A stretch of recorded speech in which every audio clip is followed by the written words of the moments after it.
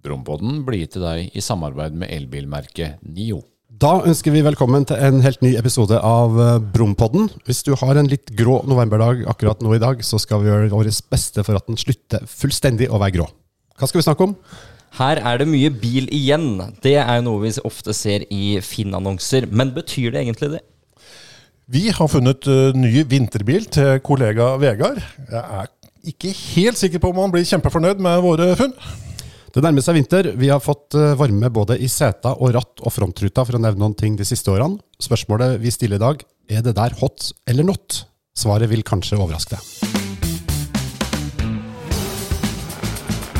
Brompodden, en podcast om bil. Mats, du har jo solgt bilen din og er i en drømmesituasjon for mange. Du har penger på konto og er på biljakt. Så hvordan går det med kjærlighetssorgen? Og i det så legger jeg da sorgen til bilen du solgte. Ja, jeg merker det faktisk litt fortsatt, men jeg tror samtidig jeg er i en slags sånn fornektelsesfase. Sånn når du har opplevd noe tragisk i livet, så jeg enda ikke helt skjønt at godbilen min er borte. Du tror at den står hos Bertil Osten eller en annen importør, at du skal hente den om et par dager? Ja, jeg tenker at jeg har en testbil denne uka her, så den skal jeg hente igjen snart, men det skal jeg da ikke. Men det er som du sier, det er ganske deilig også å tenke på at nå har jeg faktisk pengene på konto. Jeg følger med på Finn og har masse varslinger aktivert hele tiden. Så når jeg finner den rette bilen, da er det bare å komme seg ut og handle, altså. Men det har du altså ikke gjort enda? Nei. Hvorfor ikke? Du kan si det sånn at jeg er jo ganske kresen på biler da, som ganske mye annet. Så er det sånn at jeg har to krav. Det er diesel og automat. Og på de aktuelle modellene jeg ser på da, så er det ikke så fryktelig mange med dieselmotor. Du har vel noen merkekrav her, har ikke det? Ja, vi nevnte det jo så vidt sist gang at foreløpig så er jeg fortsatt litt på BMW 1-serie og Audi A3 Sportback. En med dårlige dieselmotorer og en med dårlige girkasser. Spør Benny, så får du depressive svar. Jeg vil ikke ødelegge mer av det nå. Men det er to kjempefine biler begge to, og så handler det om at du må finne den perfekte komboen. Sånn som på Audien så handler det om at du må ha S-line, du skal ha riktig seter, det skal være Bang & Olufsen anlegg. Det er mange sånne som må sjekkes av for min del, og er det ikke det, så må jeg bare vente da. Ja. Og i mellomtiden så kjører du bilen til pappa. Ja, den tusler og går akkurat rundt 370 000 kilometer. Det er fantastisk. Ja. Benny da, du har gitt ut nytt blad du, Benny, siden sist. Ja, nå er endelig nytt Volvo Klassiker ute i butikkhyllene på 1100 utsalgssteder rundt omkring i hele Norge. Så jeg må jo bare si til alle som er glad i gammel Volvo, kjør og kjøp. Og vi hadde jo litt nedtur, Mats. Vi var jo på Narvesen ved å skulle kjøpe bladet den første utgivelsesdagen, 11. november. På ditt lokale kjøpesenter i Asker. Ja, og der stormet vi inn til bladhylla og ble stående med verdens lengste nese, for vi fant ikke noe Volvo Klassiker. Det sto rett og slett ikke der. Det som var litt gøy, at jeg så at du ble etter hvert tittende veldig mye på den øverste hylla til venstre, hvor det sto erotikk. Ja, jeg tenkte finnes det fortsatt?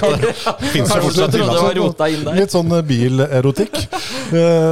Men så ga jeg egentlig opp og hadde tenkt å gå, men så plutselig så fikk jeg se at det stod noen kasser eller pappesker bak disken, og de var merket med bladsentralen, og så tenkte jeg, aha, kanskje damen ikke har fått satt de opp i hylla enda, og så spurte jeg en dame som jobbet der da, om hun hadde nyeste Volvo Klassiker. Sa du sånn, jeg er faktisk redaktøren der, så Nei, jeg gjorde ikke det. Jeg sa at jeg er på utkikk etter Volvo Klassiker, og så Mats supplerte faktisk, det er vi som har gitt ut, skjønner du, sa han. Og så kom hun med en sånn pakkliste og gikk gjennom, og jo da, det lå i en av eskene. Så det var vel den siste esken hun åpnet av de 12. Ja. Under noen tegneserieblader så lå det da noen eksemplarer med Volvo Klassiker. Så det var jo litt moro, synes jeg, altså få være med å pakke opp da. Og så er det gøy å se redaktøren må betale for sitt eget blad.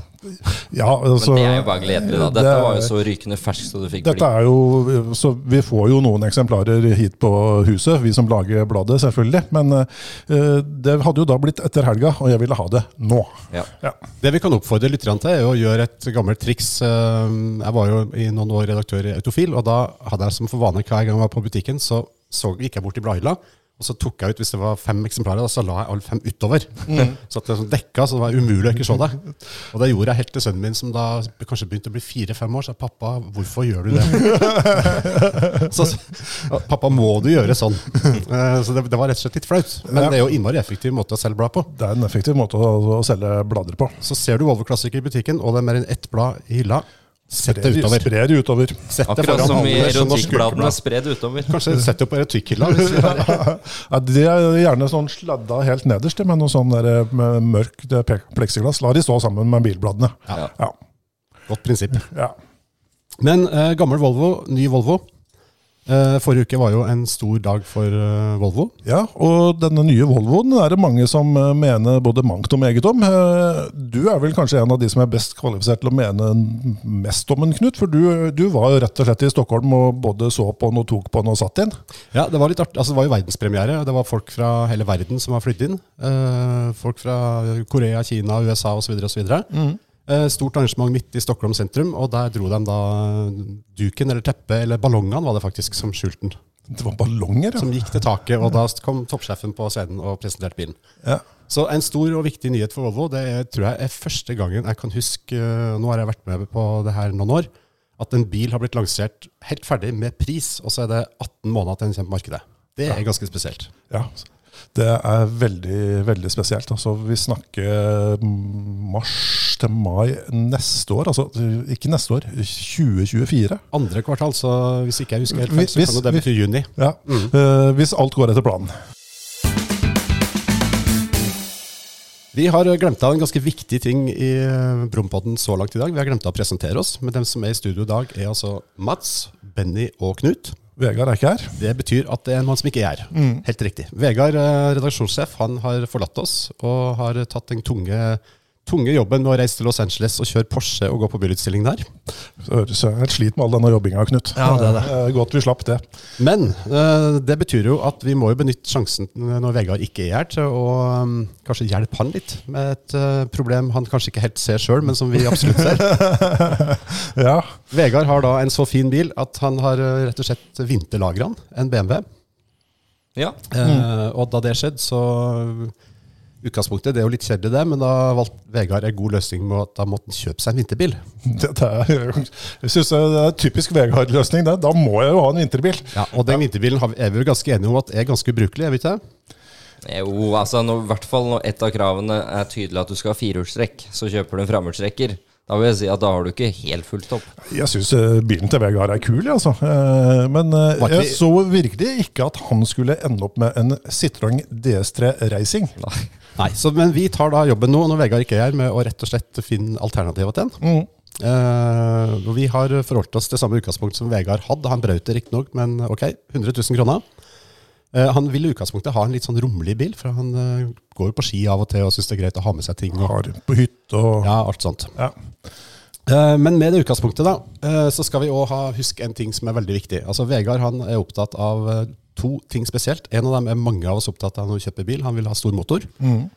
Og så er Vegard, noen vil si, i hvert fall jeg, at han er ganske sånn bortimot sykelig opptatt av infotainment og skjermer. Ikke bortimot, han er sykelig opptatt av infotainmentsystem og skjermer. Ja, det er sant. Så med det utgangspunktet så har jeg da gått til verket og brukt masse tid på Finn og funnet en bil som jeg synes er helt perfekt for Vegard. Jeg har også funnet en bil som kanskje ikke så perfekt for Vegard. Nei. Mats, har du funnet en bil som er perfekt for Vegard? Absolutt. Ja. Da begynner jeg. Jeg har funnet en stor og romslig, flott bil fra tysk bilindustri med en knallsterk dieselmotor, og den har faktisk en skjerm. Ok, snakker vi BMW nå liksom? Du har funnet bil til Vegard, du? Nei da, vi skal på Volkswagen. Okay. Jeg har funnet en stor og romslig Volkswagen Passat sedan. Oi, sedan, Den er mørk blå, litt sånn flott kongelig farge. Den har en sterk og seig 1,6 liters dieselmotor på 105 hestekrefter. Det er samme som er i Audi A3 for øvrig. Jeg har begynt å bli god på vagemotorer i det siste. Ja, den har manuell girkasse. Den har skiluke. Det går an å få med masse ski inni bilen, så han slipper takboks. Den har en infotainment-skjerm som jeg tror må være fra Ja, sånn kanskje versjon 2 av infotainment-skjermen altså, fra Volkswagen-konsernet. Så snakker vi her en liksom, svart skjerm med sånn halvbrun-oransje grafikk. Ja, en svart skjerm med ganske stor ramme rundt faktisk. Og den har, så vidt jeg kan skjønne på bildene, ikke DAB-radio. Så det er jo supert. Da må Vegard begynne med sånn ekstra ledninger. Ja, det er sånn som Vegard er kjempeglad i, sånn som henger og dingler. Ja. Så den bilen har kostet da 94 000. Den har dessverre ikke firehjulstrekk, for det hadde ikke jeg råd til innenfor budsjettet mitt, men det tenker jeg det får Vegard. Det får han leve med. Ja. Jeg har også funnet en bil til Vegard. Og ja, den koster faktisk det samme som din, Knut. 94 000 kroner. Er det tilfeldigvis en Passat sedan blå? Nei, det er ikke det. Jeg tenkte at nå er ikke Vegard her. Nå må jeg passe på å herje litt med den, så jeg gikk egentlig helt motsatt. Jeg tenkte, hva er det Vegard virkelig ikke vil bli sett i? Så jeg har funnet en grå Toyota Yaris 2012-modell, hybrid.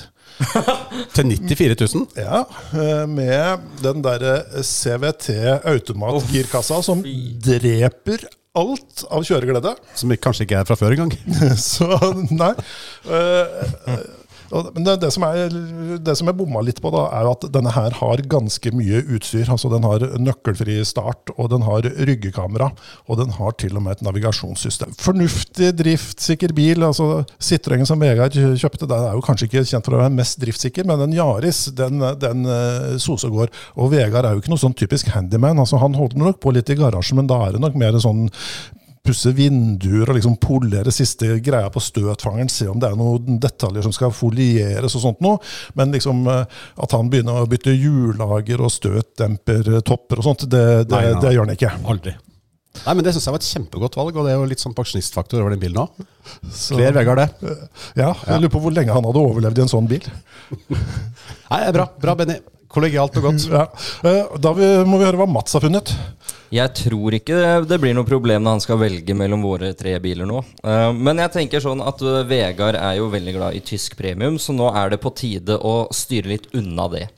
Så da vil jeg at vi skal gå til USA, og så vil jeg at vi skal finne en bil som skal stå i stor kontrast til hans lille DS3 Racing. Og da er det jo selvfølgelig Dodge Ram, et digert beis av en pickup, 4-hjulstrekk, V8, 4,7 liter. Det er den vinterbilen Vegard skal ha nå. Og den får du til 100 000? Ja. Da har den gått 2 millioner kilometer, eller? Den har gått faktisk 295 000. Oi. Det er ikke så gærent. Nei, det er ikke langt. Og jeg tenker også at her har du et stort nok plan, så han kan til og med frakte med seg den lille knerten av en DS3 bak på planene.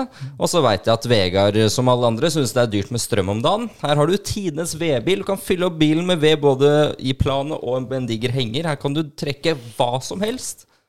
Ja.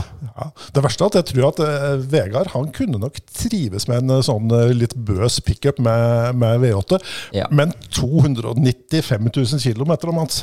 Er det mye bil igjen da? Ja, absolutt. Og så tenker jeg Vegard bor i Vikersund. Der er det ikke noe skam å ha en litt halvsliten Ram utenfor døra. Nei, men det er jo kult, ikke da? Jo, og så kan han bli med til meg. Jeg skal på Hellbillies-konsert i Gol i desember. Da kan vi ta turen oppover og kjøpe oss en sigar og cowboyhatt, og så blir det god stemning. Ja, vi kan spleise på et sånt oljefat som ligger og ruller frem og tilbake. Det må du ha, vet du. Du husker den ene standen vi så på Oslo Motorshow?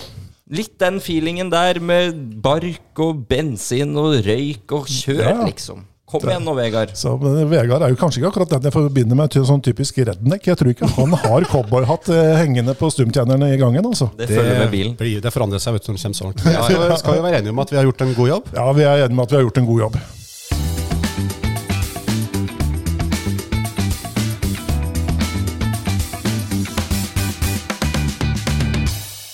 Da har vi kommet til den spalten i Brompodden som heter Hot or Not.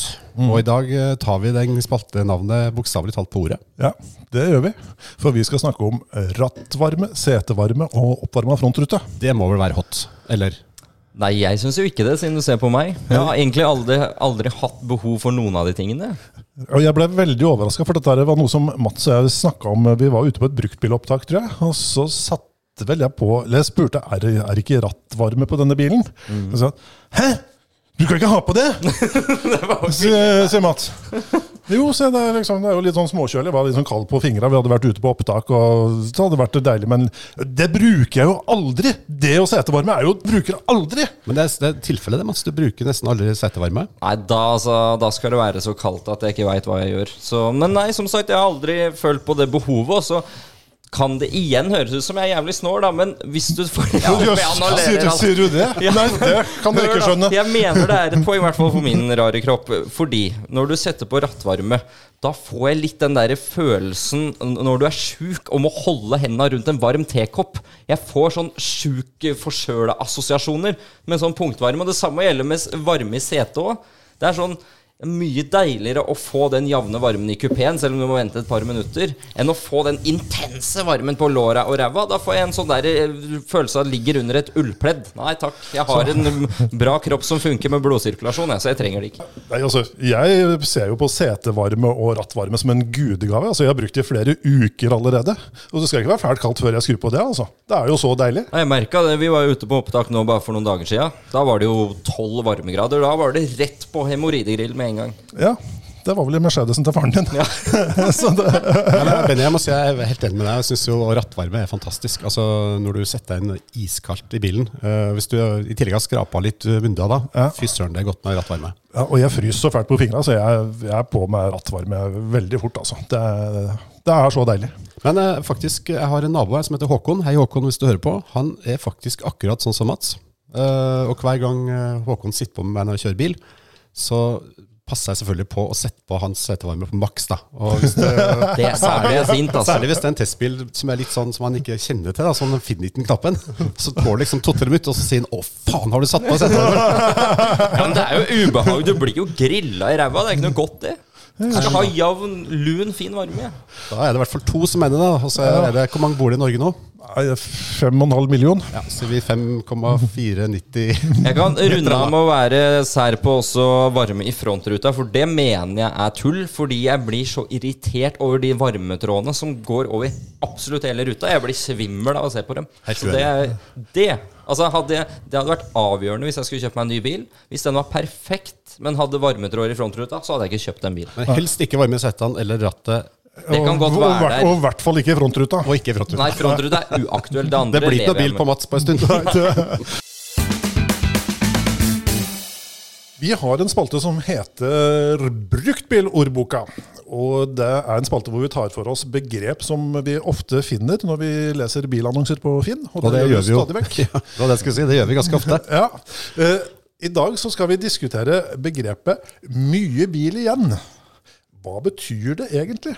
Ja, det er vel helt opplagt, det er mye bil igjen. Eller? Ja, eller. Jeg tror det menes sikkert positivt når du skriver det. Men jeg tenker at hvis du må... Jeg tror at det oppfattes som negativt da. Altså, hvis du må skrive det i annonsen, da har du et seriøst problem. Altså Benny, du har hvor gammel er bilen din? Bilen min, den er vel 3,5 år. Ja, tilfeldigvis en Porsche Panamera. Ja. Når du skal selge den, og det har vi jo snakket, eller det har du tenkt på ganske lenge, da kommer det vel neppe å stå, selv om det er det da, mye bil igjen. Ja, jeg kommer jo ikke til å skrive det, rett og slett. Det blir jo så, hvorfor skal jeg skrive det? Altså, det er jo liksom, du må forklare at denne bilen er ikke et vrak, og må du skrive det, så er den sannsynligvis et vrak, tenker jeg. Ja, jeg er vel litt enig. Altså, de bilene du finner i bruktmarkedet, der det står her er det mye bil igjen, det er jo sånne biler som du tenker at den eieren her, han har gitt opp, og det gjorde han sannsynligvis for 1,5 år siden. Ja. Den har ikke vært på verksted eller service etter det. Det er veldig snart EU-kontroll, det kommer til å gå skikkelig gærlig. Ja. Men han vil desperat ha litt penger for den. Og derfor så kommer det opp med det gode argumentet om at her er det mye bil igjen. Ja. Så stakkars neste eier. Ja, men jeg kan godt være litt motvekt her, fordi jeg kan støtte den setningen noen ganger. For eksempel så kommer jeg over en Volvo V70 på Finn. Og jeg har en del kompiser som kjører V70 ut på bygda som har gått langt. Og da er det jo sånn at for mange så kan, hvis bilen har rundet 300 000, virke helt avskrekkende og uaktuelt. Men da tenker jeg at det er en bil som kan gå 300 000 til, og da skrive at det er mye bil igjen, selv om den har gått et stykke. Det er helt fint det. Og sammen med den gamle C-klassen jeg hadde, den hadde bare gått 250. Nå skrev ikke jeg at det var mye bil i en annonsen, for det vet mange at det er. På en sånn, den motoren går 1 million hvis du tar godt vare på den. Så igjen, å si det at her er det fortsatt mye bil igjen, for det kan det være hvis du følger den opp, altså. Ja, det behøver ikke være det. Vi hadde jo den der famøse Audi A4-en min et par år, som hadde gått 370 000, og det kan jeg bare forsikre at det var ingenting bil igjen av den. Altså motoren startet og gikk, men det var vel egentlig det. Altså den var jo i ferd med å ramle fra hverandre, og den hadde liksom masse rare sånn slitasjefeil, sånn helt merkelige ting som du bare skjønner at denne bilen er ferdig, utslitt, finito. Ja. Eller hvis du bytter ut alle slittedelene, da er det mye bil igjen. Nei, det er ikke det heller, for at det er så gjennomslitt at liksom, når du til og med setter sikkerhetsbeltet i beltelåsen, så fortsetter det å blinke og tikke med at du må holde beltespenna nede for at det skal slutte, så da skjønner du at bilen er slitt.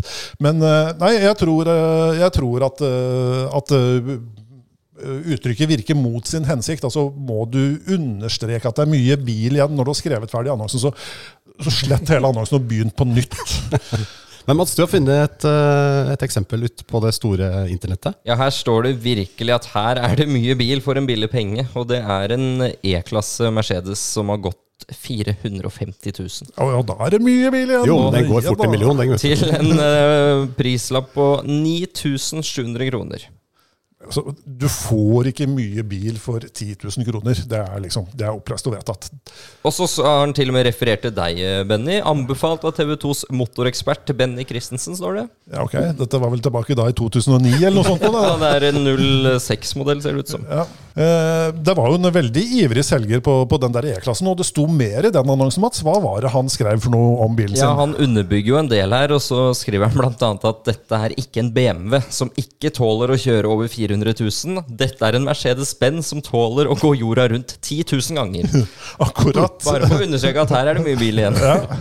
Og så står det at den er veldig godt tatt vare på, og påkostet 250 000 av forrige eier. Ja, men den selges fortsatt for under 10 000 kroner. Ja, og så legger han til at pruter du på en bil til en halv månedslønn, så velger heller å parkere den i garasjen igjen.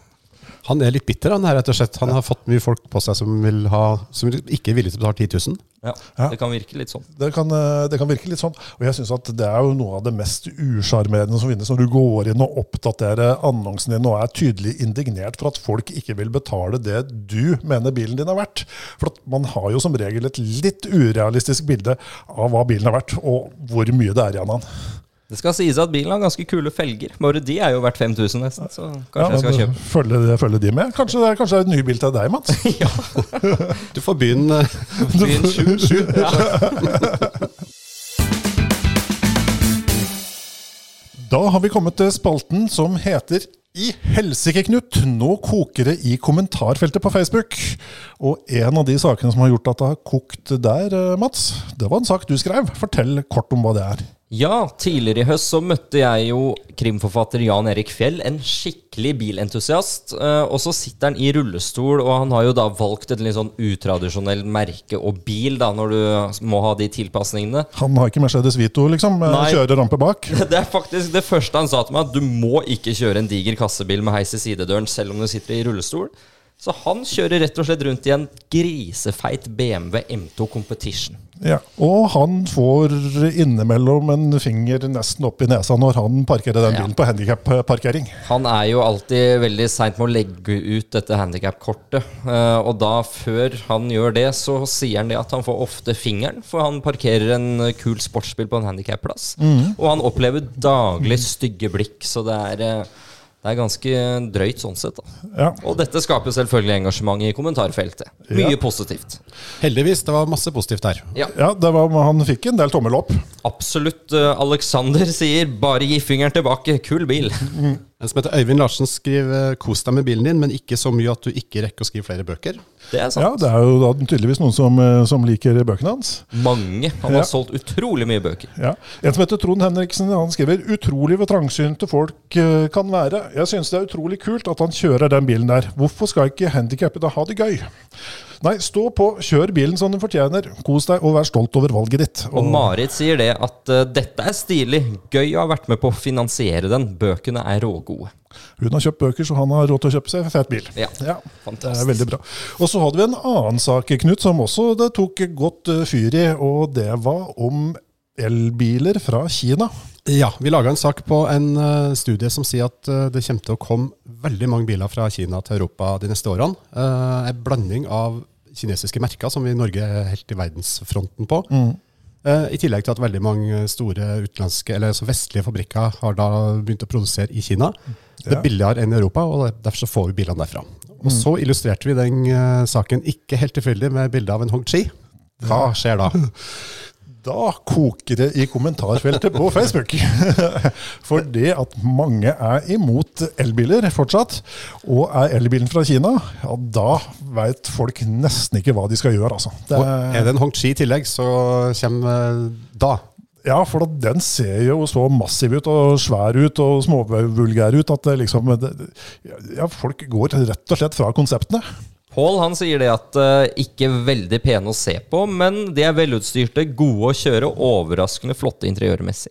Ja. Eva har en ganske god motsats til det. Hun skriver støgg som juling, går ikke an å kjøpe noe sånt, hjelpes. Og så er det litt emoji her. Jeg holder meg til dieselbilen, finnes ikke en fin elbil. Ingen er laget i stasjonsvogn heller. Nei.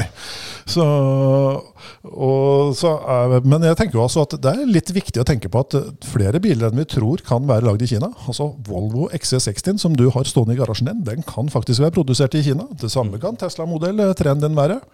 Men jeg ser at en gjenganger i kommentarfeltet her, Knut, er jo at folk tenker på handelsblokade, at det kan bli vanskelig å få deler til Kina-bilen og sånn. Forklar veldig kort om hva som ligger bak. Det er jo en redsel, for at altså det er jo storpolitikk det her, og det er jo veldig mange som er bekymret for at Kina skal invadere Taiwan. Og hvis det skjer, så er det klart at det kommer til å få store konsekvenser. Blant annet så må vi regne med sanksjoner som vi i dag ser mot Russland.